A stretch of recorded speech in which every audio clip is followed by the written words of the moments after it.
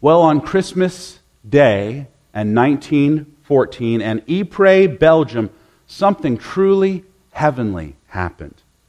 After being entrenched in a violent and bloody battle and having reached a strategic stalemate, German and British soldiers laid down their arms to celebrate Christmas Day. But the even more astounding than just the temporary ceasefire between these two enemies was the fact that they ended up celebrating Christmas Day not separately, but together. Soldiers from either side went into no man's land to greet one another, to exchange souvenirs, and to even have joint burial services. In the middle of war, they decorated their tents and trenches and sang carols, and some of them even played soccer together. For Christmas time in 1914, there was heavenly peace on this blood-soaked earth. Now, this is the kind of thing that we look forward to in Advent. This is the kind of thing that we hope for. This is the kind of peace that we desire. These are the things we need, after all. It's the things that these soldiers needed. It's the things that all the human race needs. And all of it was made possible when 2 millennia ago a little brown-skinned Jewish baby was born on a cold night and laid in a feeding trough.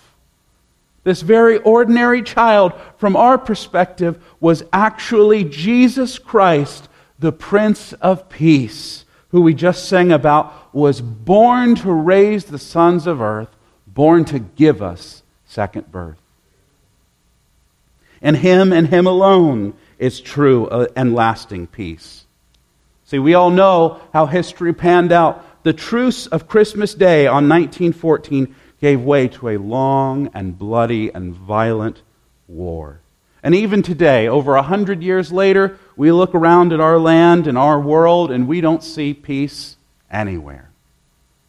But Jesus, not just a human baby, but God in the flesh, God with us, will make our strivings to cease. And that's why we're going through the book of Ruth during Advent. Because like Naomi and Ruth, we find ourselves in the cold and dark part of life. Their spouses are dead. They have no children. And to top it off, they are poor women coming back from a foreign land. For Ruth, entering into a foreign land in the middle of a famine. Their situation seems despairing. Their future seems like death. And yet, when it seems as God is the furthest away from them that He has ever been, and while life is nothing but violence, God is in their very midst working to bring about peace. So let's look at Ruth chapter 2 this morning, what we just read. Now last week, Naomi changed her name to Mara. Naomi means sweet, but Mara means bitter, because life had become bitter for her. She saw God as if He were at war with her. But in chapter 2, verse 1, we read something interesting, seemingly apropos of nothing, that she is actually related to a prominent man in Bethlehem, a noble man of worthy character, one named Boaz. And this Boaz has everything in life that Naomi desperately needs: wealth, status, character, and most importantly, kinship. But there's a complication. Because Boaz is from a very different world. He runs in a very different social class than Naomi, who is poor. And even more so in the case of Ruth, who's not only poor and widowed, but to top it all off is a foreign pagan, a Moabitess, the Scriptures say. Nevertheless, Ruth wants to go out to glean, to support Naomi and herself. But even this is a risk, since Ruth will go out by herself, a stranger in strange lands, and a stranger to the people that she's going to. And although God's law, like in Leviticus 19, would demand that someone like Ruth, who was poor and widowed and even a foreigner, be allowed to glean sheaves, that is, collect the excess, the leftover that was left behind, she has no guarantee that she won't be harassed or harmed. Remember, these are the days of the judges. It's the Wild West. It's a violent time in Israel's history. But she simply acts in love for her mother-in-law and an otherworldly faith that we can't describe. But amazingly, we see that God is guiding her, even unbeknownst to her, to exactly where she is supposed to go. Because we read, it just so happens that she comes up to a part of the field that belongs to Naomi's kin, the kin of her dead husband, Elimelech. And Ruth just happens to stumble into Boaz's section of the field. Now let me give you this is a little insider tip here. When you read all throughout this wonderful book of Ruth, when you read things like something just happens or just so happened, a little irony is going on there. Because from Ruth's perspective, from Naomi's perspective, and even Boaz's perspective, things are just happening. But you better believe that God in His infinite wisdom and abundant mercy is directing it all with a loving hand. What seems to us like human coincidence, just fat chance, is actually the providential guidance of a good and gracious God. Now in the next verses, Boaz comes to his own field with a blessing on the harvesters. The Lord be with you. That's probably unique in this day and age when they're wanting to worship and bow down to all sorts of idols around them. The fact that he comes in the name of the Lord is something interesting, I think. And it just so happens that he notices Ruth, a stranger in this small community of Bethlehem. And so he asks about her. He pulls one of the overseers of the harvesters aside and asks, "Who is this?" And this person explains Ruth's story. But interestingly, Ruth is not named here. We just get from him an explanation along the lines of, she's a Moabite, and she's here. She's asked to be here, and this Moabite is here. And I think what we're supposed to get from his tone of voice is that he views her primarily as a foreigner, as a stranger, as an outsider. That is, not somebody a part of their community, not somebody that should be easily trusted, not somebody that we should put our confidence in, which I think makes this next part all the more exceptional. Because Boaz truly looks on her with favor, as she prayed for in the first verses of this chapter, that she might go find favor, and he looks on her with favor. Boaz insists that she gleans in his field, and more than that she gleans from with what the young women gather, and even more than that she drinks from what the young men draw, the water. See, Boaz treats Ruth not as a foreigner, not as an outsider, but he treats her like one of his very own. It's no wonder that she breaks down in verse 10 with tears of joy and amazement and asks, why would he be so kind? Surely there must be some strings attached to this offer. But Boaz in verse 11 tells her what he's learned about her. Now, whether he's learned it through Bethlehem gossip or through what the overseer has said, we're not really sure.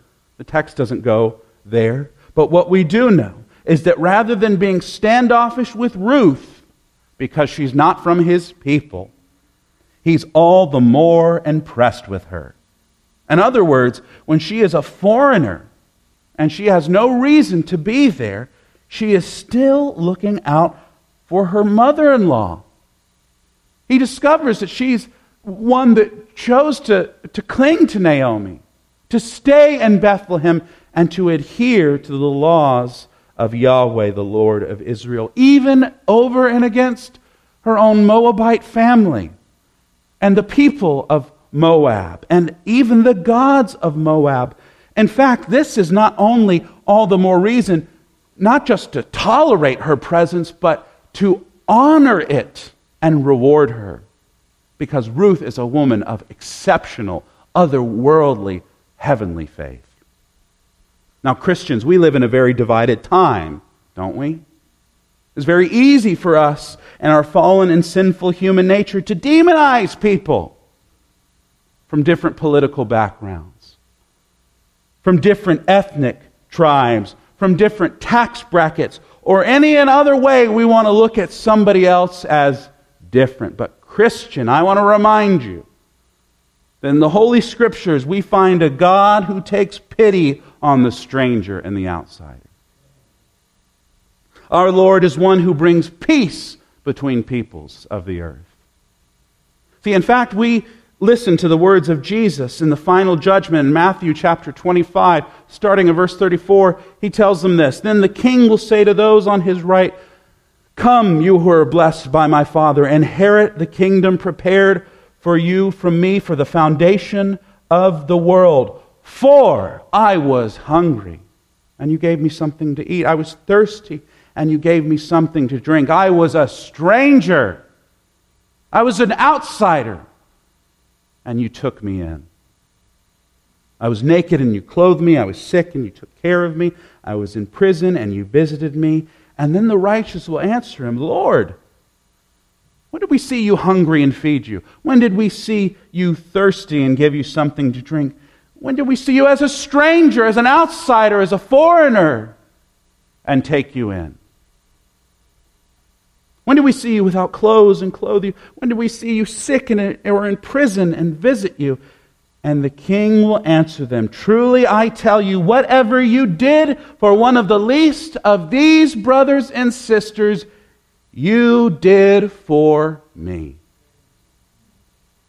In the eyes of Jesus, church, even how we welcome the stranger and foreigner and outsider shows how we would welcome the Lord Jesus himself.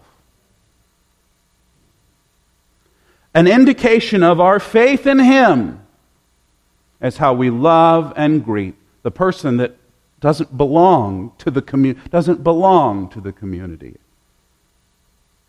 How could we ever dare reject those for whom the Lord Jesus loves and died for? How could we have the audacity to ever do that? And in this season, as well as in all seasons, Christian, don't deprive yourself of the joy of Boaz. Don't deprive yourself of the righteousness of Jesus, of being kind and generous and compassionate to others, especially those that are strangers and foreigners in your midst. God takes joy in our love and goodness to the outsider. So may we take joy in it as well. Lest we forget, we were strangers, far off from our God, but he drew near to us first. And now we draw near to those that don't have a place to belong. Those that feel like their accent or their country of origin or their messy family background means that they can't be loved by the Lord Jesus. We'll show them just how wrong they are by coming to them in the name of Jesus and his grace and mercy, just like he came for us.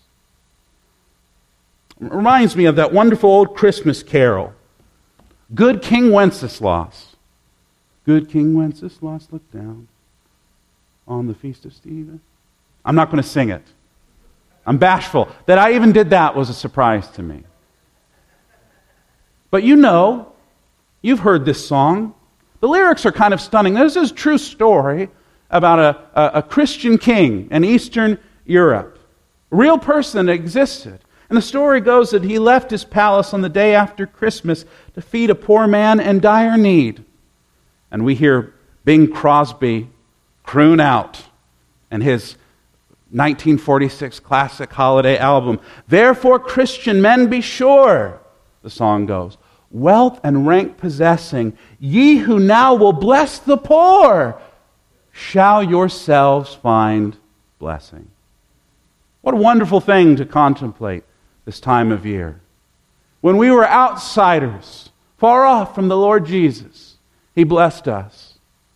So we in turn, good Christian people, Go and bless others.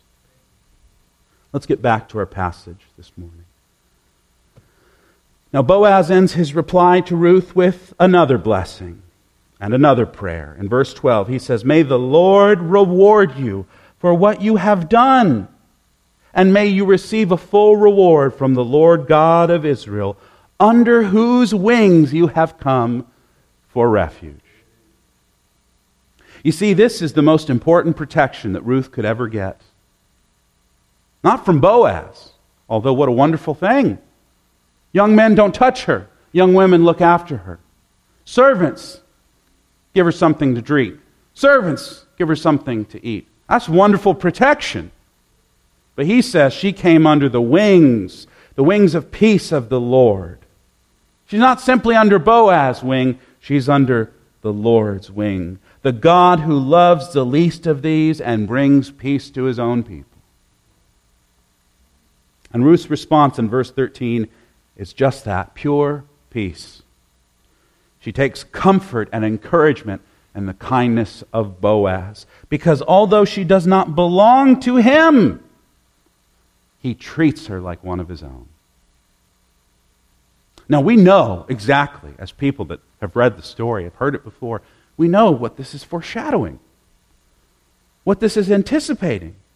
Because although Ruth is not yet his family, one day she'll be his wife. And for us, dear Christians, although it is not Christmas Day yet, it's about to be. And for us, dear Christians, although the Lord has not returned in glory yet, he's going to, before you know it. Ruth gleans all day long until she has collected a little less than a bushel of barley grain. That's 26 quarts. She lugs this massive haul around. She lugs this home, even with some leftovers that she had from her lunch with Boaz, where she ate and was satisfied, and there were leftovers. Reminds you of this feeding of the 5,000. Jesus takes a meager meal and multiplies it for the crowd, and there's even some left over. Everyone was satisfied, and there's still enough grace and provision left over. And so she takes this leftover lunch and this huge haul of food home from the field of Boaz, the Lord of Bethlehem, it seems. And suddenly her sad and embittered mother-in-law, who barely spoke to her as she went out the door in the dark of morning, now comes alive with questions. You can almost hear Naomi, her energy, her fervency. Ruth, where did you go? Who did you glean with? And before Ruth can even get an answer out, Naomi says, "May the Lord be praised for the man that noticed you." Naomi's utterly stunned by what she finds. Maybe she thought Ruth would come back with a handful of something that they could try to stretch out for the next few days. And here there's enough food for them to last for months. She let Ruth go, not knowing if she'd even make it back okay. And yet not only is Ruth back safe and sound, she's back with a treasure trove of provisions. This is an utter miracle in Naomi's eyes. This is what we might say is a pre-Christmas miracle. And Ruth identifies her benefactor in verse 19. His name is Boaz. And now if Naomi was surprised before, she is utterly floored at this statement. And she not only blesses this man, but instead of blaming God like she did in chapter 1, she blesses him too. Because the kindness of Boaz reveals to Naomi a greater kindness of the Lord is at work. The God who she thought opposed her was the God that was making a new future for her. And through the humane action of Boaz, by the sovereign decree of God, Ruth and Naomi are saved from starvation. And the most amazing fact of all is that Boaz is not just a nice guy in the community. He's a close relative of Naomi's deceased husband Elimelech. In other words, Boaz is the kinsman redeemer, the family redeemer. Now, I'm sure we've heard this term in our Bible studies before. Kinsman redeemer, some translations say. Family redeemer, others. But let's get a refresher on what this is. That's a very different culture. In ancient Near Eastern cultures, we recognize some things about the way they do what they do and why they do it, but they're different than us in a lot of ways. So, in ancient Israel and surrounding ancient cultures, there was a social safety net for women without husbands and sons, where a single man in the family could marry an eligible widow of his brother or cousin or so on, and he could marry her and have children with her and give her land and resources and children to grow up to support her. In other words, she could go from having nothing in the future to having a shot at a stable and steady life. And Boaz was qualified to rescue Naomi and Ruth from starvation and homelessness and even death, because he was eligible to marry someone like Ruth, giving her children and providing for her and her mother-in-law, who is Boaz's maybe distant relative. In this way, Boaz could do his family duty, his cultural duty, by redeeming them back from death to life, from despair to hope, from strife to peace. Now, Ruth is thrilled by this news, because she goes on to tell Naomi, not only was he nice to me, not only is he related, but in fact he is a good and kind and compassionate man. He kept her close to his people and kept her safe from violence. Folks, remember, this is in the time of the Judges. And if we were to read the book of Judges right before this, especially those concluding chapters, our hair would stand on our neck. It's a violent time, a debaucherous time. It's an idolatrous time. And so there is no guarantee that when Ruth goes out to glean, that she won't be assaulted, that she won't be attacked. But Ruth has fallen under the wings of Boaz for protection, because she's fallen under the wings of the Lord first. She and her mother-in-law can now live peacefully. And in fact, we read in the closing verses of the chapter, that's what they do. Not only through the barley harvest, but the wheat harvest, they live peacefully. Now, folks, one of the things we do this time of year the best, I think, as Christians, is we come together and we fellowship and we feast. And maybe for a few minutes we can live peacefully together. And one of the things that we are promised to do in the future with the Father, Son, and Holy Spirit and the new heavens and new earth is to fellowship and feast together at the wedding supper of the Lamb. So how wonderful it is this morning, and we see this remarkable scene where Ruth, when she first meets Boaz, ends up breaking bread with him, dipping it into the cup, and having peace.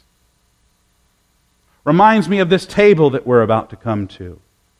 Here was Ruth, a foreigner, who now eats joyfully and satisfyingly and peacefully a meal with one of the rulers of Bethlehem. And friends, the great peace that we'll know is when we come to the Lord Jesus Christ, the eternal Son of God, who came down from his infinite majesty of heaven into the dark despair of our world, so that we who were foreigners to God because of sin might be drawn near through the grace we received in Jesus Christ. That's what this meal is all about. His broken body, his shed blood, so that sinners could become saints, so that foreigners could become family. And the peace of this Advent Sunday that we've celebrated this morning, that peace is because God looked at us like Boaz did at Ruth. But while she was great of faith and was a remarkable woman, so often we are not. We're faithless. We're nasty. We're hypocritical. We're mean-spirited. We're backslidden. Nevertheless, through the manger, cross, empty tomb, and royal throne of Jesus Christ, we can come to this supper table now in sweet and heavenly peace. Let's pray. Lord, help us now to trust in Jesus, our family Redeemer and our Prince of Peace. May we give you honor and praise through the testimonies we are about to hear and the table that we are about to partake in. For it's in Christ's name and his name alone do we now pray. Amen.